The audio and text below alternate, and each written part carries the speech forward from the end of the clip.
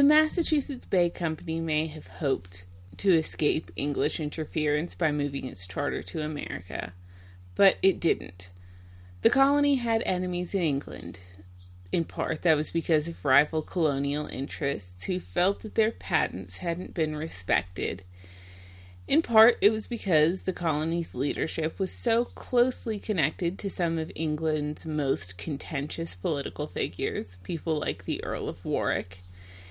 And in part, it was because the Browns, Martin, Gardner, and Ratcliffe were actively agitating back home.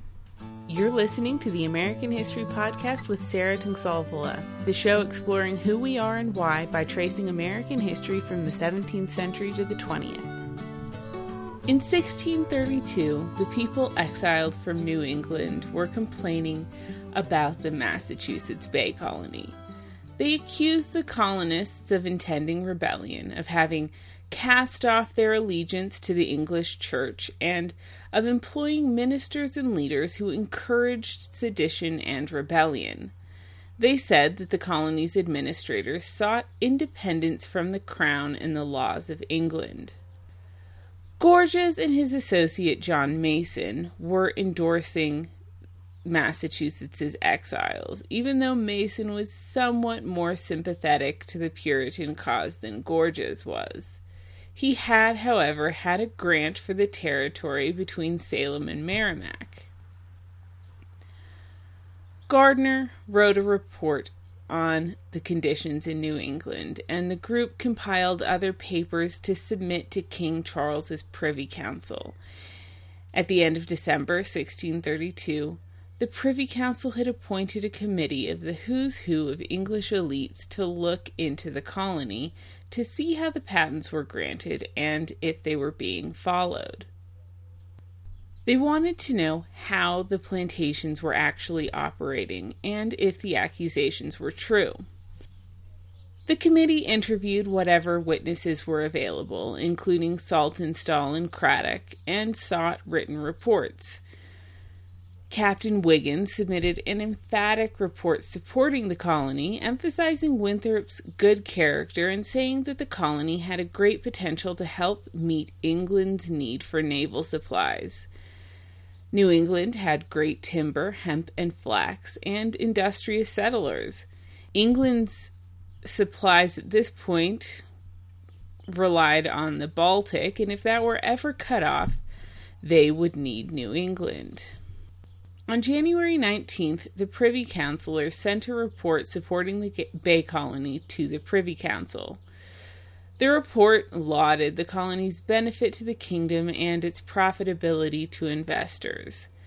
The Privy Council approved the report and informed the colonists that the king felt that their actions appeared justified and that he didn't intend to impose the ceremonies of the Church of England on them. The Privy Council said that if the charges were true, that they would be a problem, which would dishonor the kingdom and ruin the plantation, but most of the facts seemed to refute the charges, and even if they were true, they could only be proven by witnesses summoned at a great waste of time and money, which would push away investors who might suspect that the state was working against the plantation. If such things were happening, the Privy Council said, the fault lay with just a few men and probably not the leaders, so the king would maintain liberties and privileges and help the colony in whatever way he could. When the colonists got the message discussing the king's support for the colony, it was the first that they had heard of the controversy at all. And it accompanied a letter from the Earl of Warwick congratulating Winthrop on the prosperity of the plantation and encouraging the colonists to continue and offering his help. Winthrop was pleased with the report, but other leaders were justifiably concerned. And Gorges and his group were, in fact, continuing to push for their desired reforms. May also brought developments in the New England government. Winthrop, Dudley, and the assistants were all re-elected yet again, and the government continued to grow and adopt laws which fit with its ideals. Time wasting, for instance, became a criminal offense in this year. Things seemed to be going smoothly, though the court did note an issue with a captain named John Stone, who was half privateer and half trader and shipped goods and commodities between the West Indies, Virginia, New England, and London. He wasn't a popular person in New England, though, considered a disreputable person and accused of everything from drunkenness to cannibalism. When Stone called one of the magistrates, Mr. Ludlow, quote, not a justice, but a just ass, he was fined £100 and banished from the colony on pain of death. The colonists spent the summer building, planting, and they learned that English grains like rye could in fact grow in New England. And in September, perhaps the most noteworthy event of the year happened when a ship called the Griffin brought 200 passengers, most notably Thomas Leverett and his son John, Atherton, Hugh, Haynes, Cotton, Hooker, and Stone. This signaled the resumption of the flood of migrants to New England, and it carried some of the most respected Puritans from England. Cotton, in particular,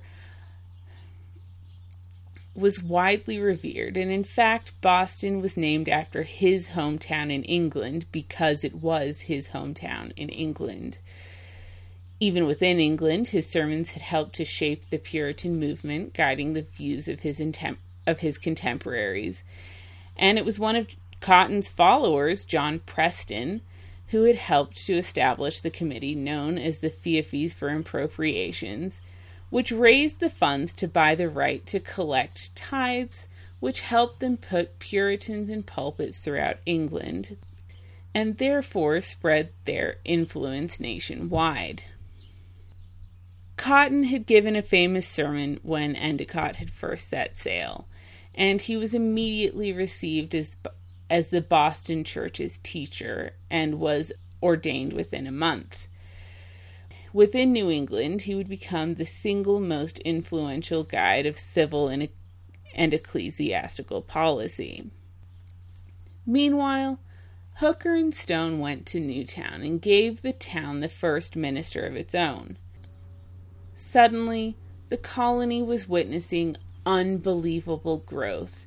In a given month, dozens of ships might bring hundreds of families into the Boston harbor. And this rapid and massive influx of people was great in many ways. They brought supplies, and there was strength in numbers. There would be no more starving times or Wessagussets. They could experiment with crops and commodities. And the colony was on the verge of being able to create its own economy and its own base of wealth. On the other hand, this massive influx of people required a level of organization and a rapid expansion which hadn't previously been required, and it required people to take on more authority than they'd ever dreamed of in England. The new people needed new places to live, and one of the benefits of the New World was access to land not available in England. Not all of the land in New England was fertile either, so towns needed to start spreading apart, and colonists needed to start finding new locations for people to move to. So they started to explore the area. And at this point, the French, Dutch, Pilgrims, and Puritans were all vying for the various areas of New England. And of course, there were the Native Americans, but in many cases, this didn't prove a source of conflict. The natives certainly knew that they didn't have much choice but to accept the newcomers, who vastly outnumbered them. They were still recovering from the plague, and for the weaker tribes, accepting Englishmen could mean protection from stronger tribes like the Pequots and the Narragansetts. The other issue with the rapid expansion was that Puritans didn't necessarily agree with each other. even theologically. They knew what they didn't like, and they had moved to America to found a theologically pure colony, but more and more there were questions about what that meant. People like Cotton, Endicott, Dudley, and Williams were all thoroughly uncompromising in terms of their beliefs, but they didn't necessarily agree on those beliefs. And speaking of Williams, around this time, he moved back to Salem, where he took a preaching position. Plymouth had gradually grown alarmed at some of his opinions and practices.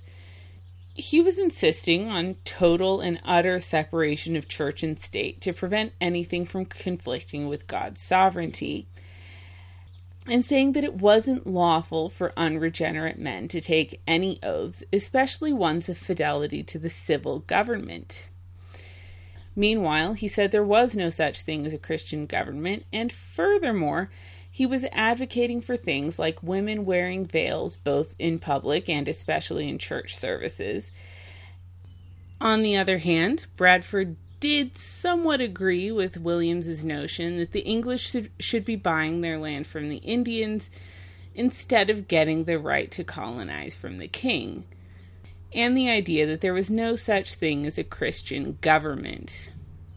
Still, it wasn't a good fit, and Williams moved to Salem, where he became a close ally of Endicott's. Williams and Cotton disagreed about things, though, while Endicott mostly sided with Williams, for instance, on the issue of women's veils. The debate between Endicott and Williams and Cotton got heated enough at one point that Winthrop had to intervene. It's worth noting here that the competition for resources between European powers is the reason that Williams's idea of buying land directly from the Indians wasn't a viable one. It would have been cheaper and more convenient in many ways, but governments backed their settlers' rights, and without a patent, they had no rights. It would have been cheaper and more convenient in many ways, but governments backed their settlers' rights, and without a patent, they had no rights.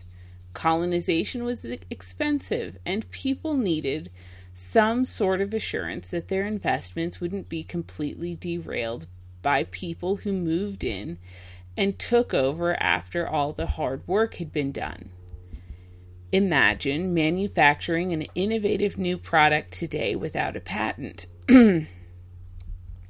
Without a patent. Investors needed that security before they'd risk their money, and people who wanted to construct model societies like the Pilgrims and the Puritans relied on that protection to defend those societies from people who didn't fit their vision. And this will absolutely become an issue in the course of New England history. And this type of conflict, illustrating the importance of charters and patents, will absolutely become an issue in the course of New England history. The next spring, governmental disagreement continued when Cotton proposed a code of laws that would create a strict theocracy in New England. It was rejected, but it was one of the series of long, stormy debates which occurred that year, and major governmental changes did happen. Watertown's resentment toward Winthrop and the colony's government had been festering since the governor had censured people for their political disagreements. They knew that Winthrop had overreached the rights allowed in the charter and that he'd been bypassing the general courts when passing laws and levying taxes. So, before the 1634 general court session, they led the charge demanding to see the charter. The charter stated plainly that the power over laws and finances rested firmly in the general court, not a small central government.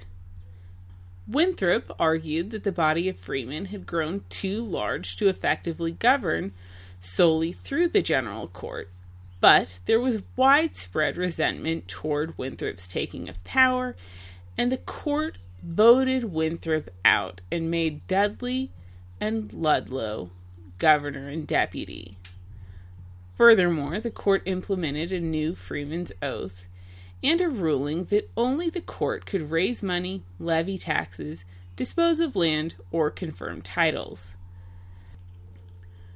Winthrop's relative tolerance and willingness to make peace between opposing sides had characterized his time in office as much as his use of centralized power, though.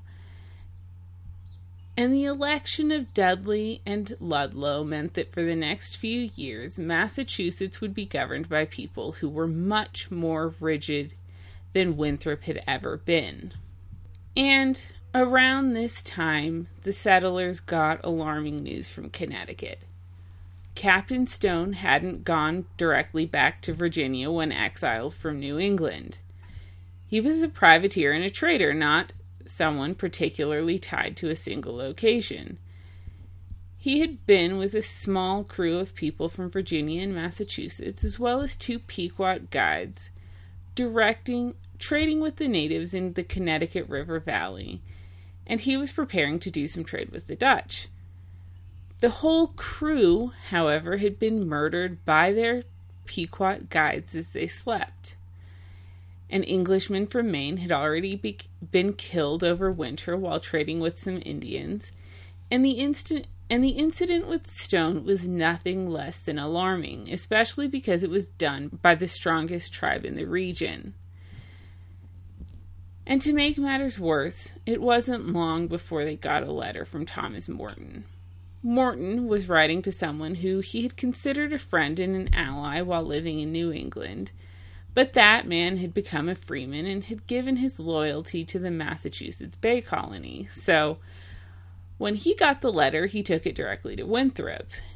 The letter boasted that though they'd had some setbacks the previous year, thanks to the agitation of Morton and his colleagues, the king had gotten involved into the investigation into New England's government. They were preparing to take over the colonies, divide English America into 12 provinces, with 1 England-appointed official sent to each, with the power to disperse that colony if it got out of hand, and that Gorges would be in charge of the entire endeavor. Thanks for listening. If you have any opinions, thoughts, or theories about anything we've discussed in the show, I'd love to hear from you either on Facebook or Twitter, and you can find those links at the website AmericanHistoryPodcast.net, as well as links to first-hand accounts and things. See you next week.